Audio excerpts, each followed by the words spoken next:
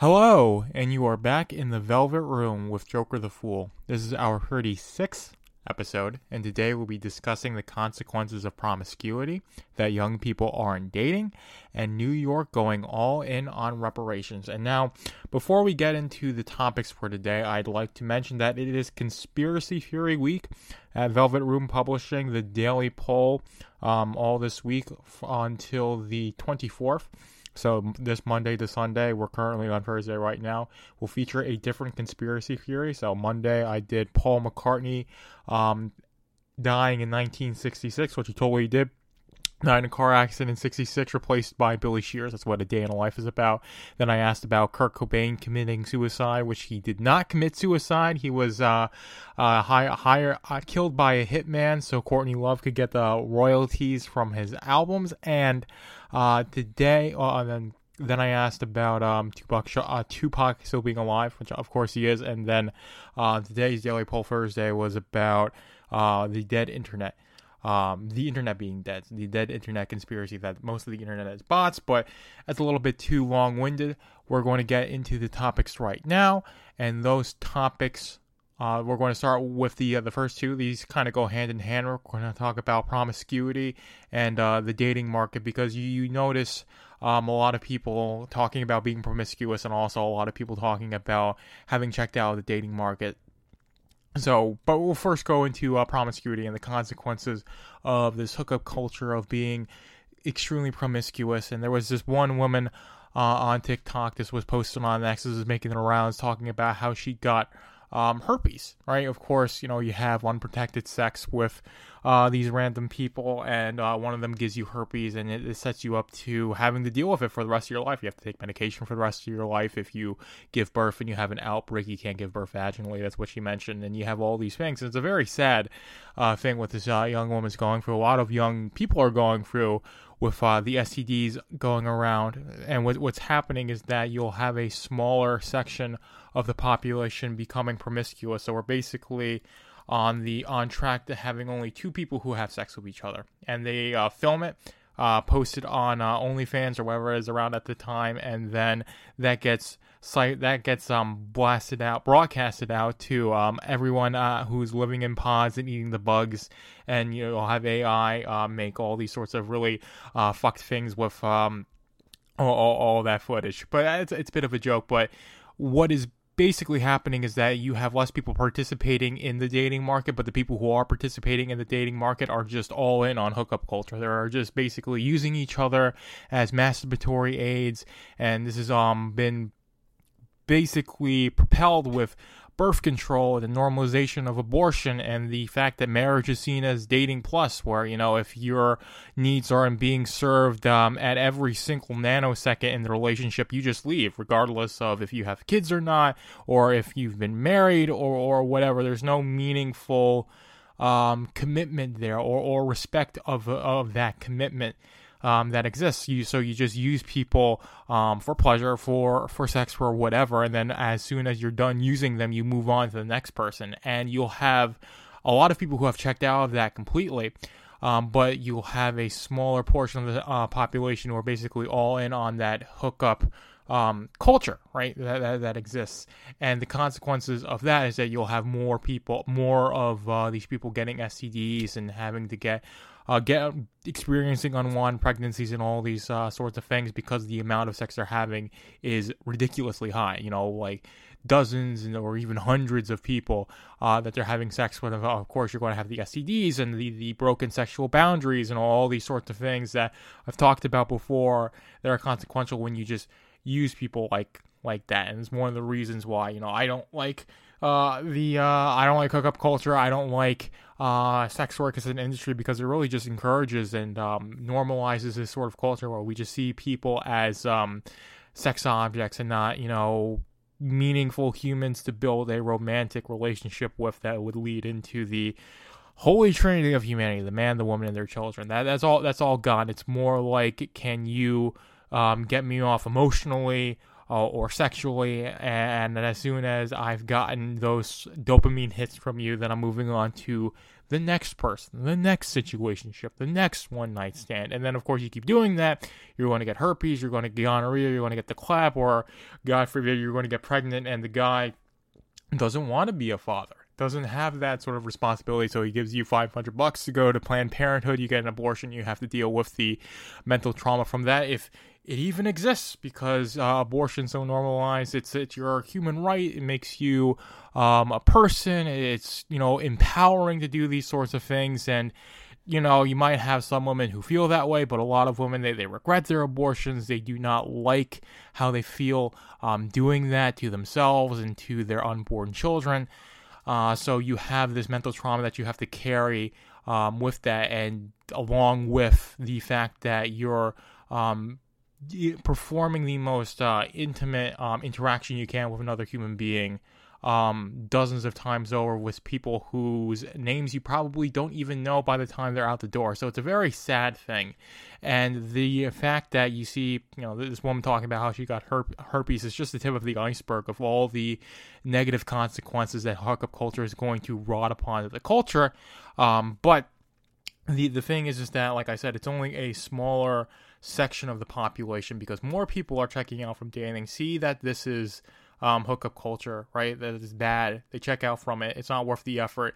And it's also just swiping through apps. All this happens online. So a large portion of people, with men, is that unless you're in the top, 15% or so, that's the only one you can get really consistently participate in it. And then, for the rest of men, it's really not worth it to do online dating with the amount of, inattention and all this stuff you have to sift through. So you just end up using pornography because it's an easier thing to do, or you're just spending your time on other things because there are so many other ways to entertain yourself rather than trying to get laid. It used to be back in the day when you didn't have the internet, when you didn't have video games, when you didn't have all these things that you could entertain yourself with. It's like, okay, well, I have to get laid because all I'm thinking about is having sex. And now it's like, well, if I think about having sex, I can just roll one out to a hub video and then I can go back to playing Baldur's Gate or whatever the hell you want to play, or whatever the hell hobby you want to do that the internet will allow you to do, or just in general with all the modern luxuries we have. So it's not nearly as important to have female attention in your life these days as it used to be. So that's why a lot of men are checking out, and then a lot of women see that, if you're trying to do the online dating thing, you see that men just want to use you for sex, and you don't do that, so you just give up on it altogether, and you just go girl boss your way all the way to the sun, and that has its own consequences as well. But that is why a lot of young people have checked out of the dating market, because the internet's essentially ruined it, and the internet has also made it a lot easier to avoid that need for pair bonding, and you can replace it with other things. Now, of course, is it going to be as satisfactory as forming a meaningful pair bond and building a family? Of course not. But if you're young and you're well, not young and stupid, but if you're young and you can spend that energy on other things, and you can convince yourself that what you're doing is the way to go. So that's my little spiel on the modern dating scene. It is a bit depressing when you look at it, but I do think there is genuine hope as long as the people who are dedicated towards not using each other, who want to build families, keep on doing that. I think you will find your match. I'm not sure if I will, but I think a lot of people will be able to find each other, and they'll be able to be happy if you just keep on keeping on. But we're going to move on to the last topic of today's show, and we're going to talk about New York. The New Yorker talks about New York. What a big surprise. So Governor Kathy Hochul is back in the news today, at least the news for this podcast. And every time I talk about Hochul, it's always in the negative. She never does anything that I like. Of course, I'm a libertarian, anarcho-capitalist. I'm never going to like anything that the state likes, but this is very much annoying. So we've got even more race hustling. This is all these people do, is you're hustling race, you're hustling gender, you're hustling whatever thing will get you the most points in the oppression Olympics. So this will be linked. This is from the governor's, this is governor.ny.gov.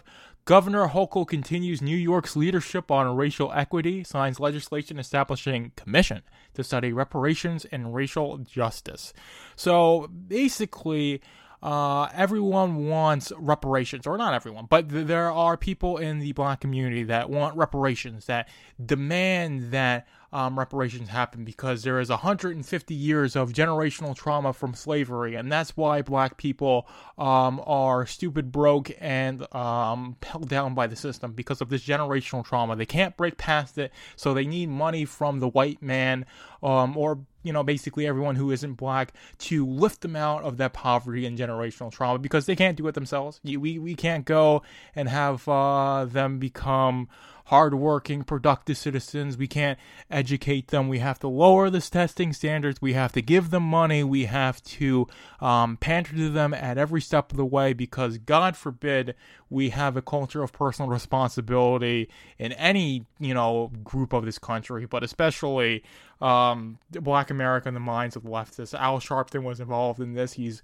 one of the king race hustlers these days, and I absolutely despise this. But this is merely a commission, so I suspect it's going to be like 6 to 18-ish months after this commission's fully formed. They're going to find that, yes, America's a complete hotbed of racism and reparations are justified. There needs to be a system in place for reparations, and then they'll figure that out, and there'll either be some sort of tax rebate, or there'll be a pot from the income tax, or they'll just borrow the money and everyone gets maybe $20 or so, or something like that, if you're black in New York. And of course this will be rife for fraud. If there's any reparation system, people are going to game the system and do all these sorts of things in order to try and get some from the pot. That happened with all the COVID stuff, with all these COVID money. A lot of people were committing fraud over that.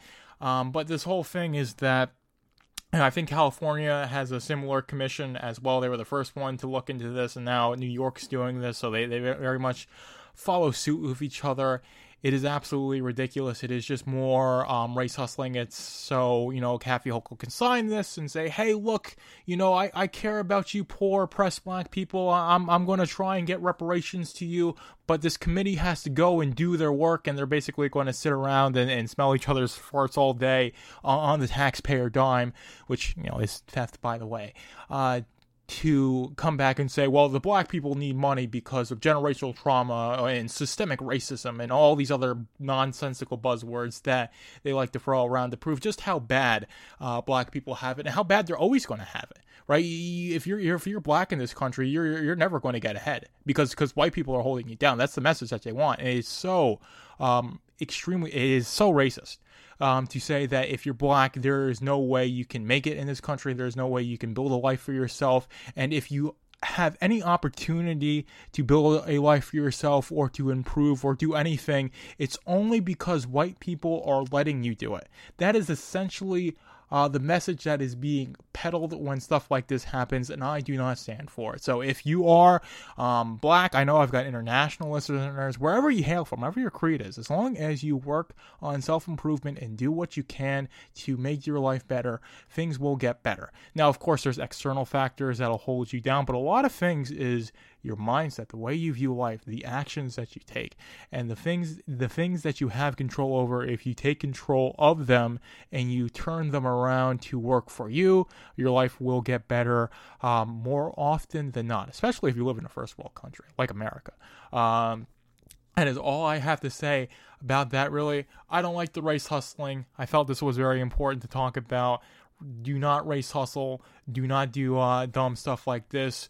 Work as hard as you can while maintaining a good mental state. And of course, you have to have a balance in all things. But you can get things done if you set your mind to it. And that's true whether you're white, black, or any color in between. I think it's all beautiful when you think about it. But now I'm rambling on a whole bunch. So I hope you enjoyed this one. Again, check out the daily poll. This week is Conspiracy Theory Week, so if you like conspiracy theories, check out, I believe starts with 747, ending with 752, if I've got my numbers right.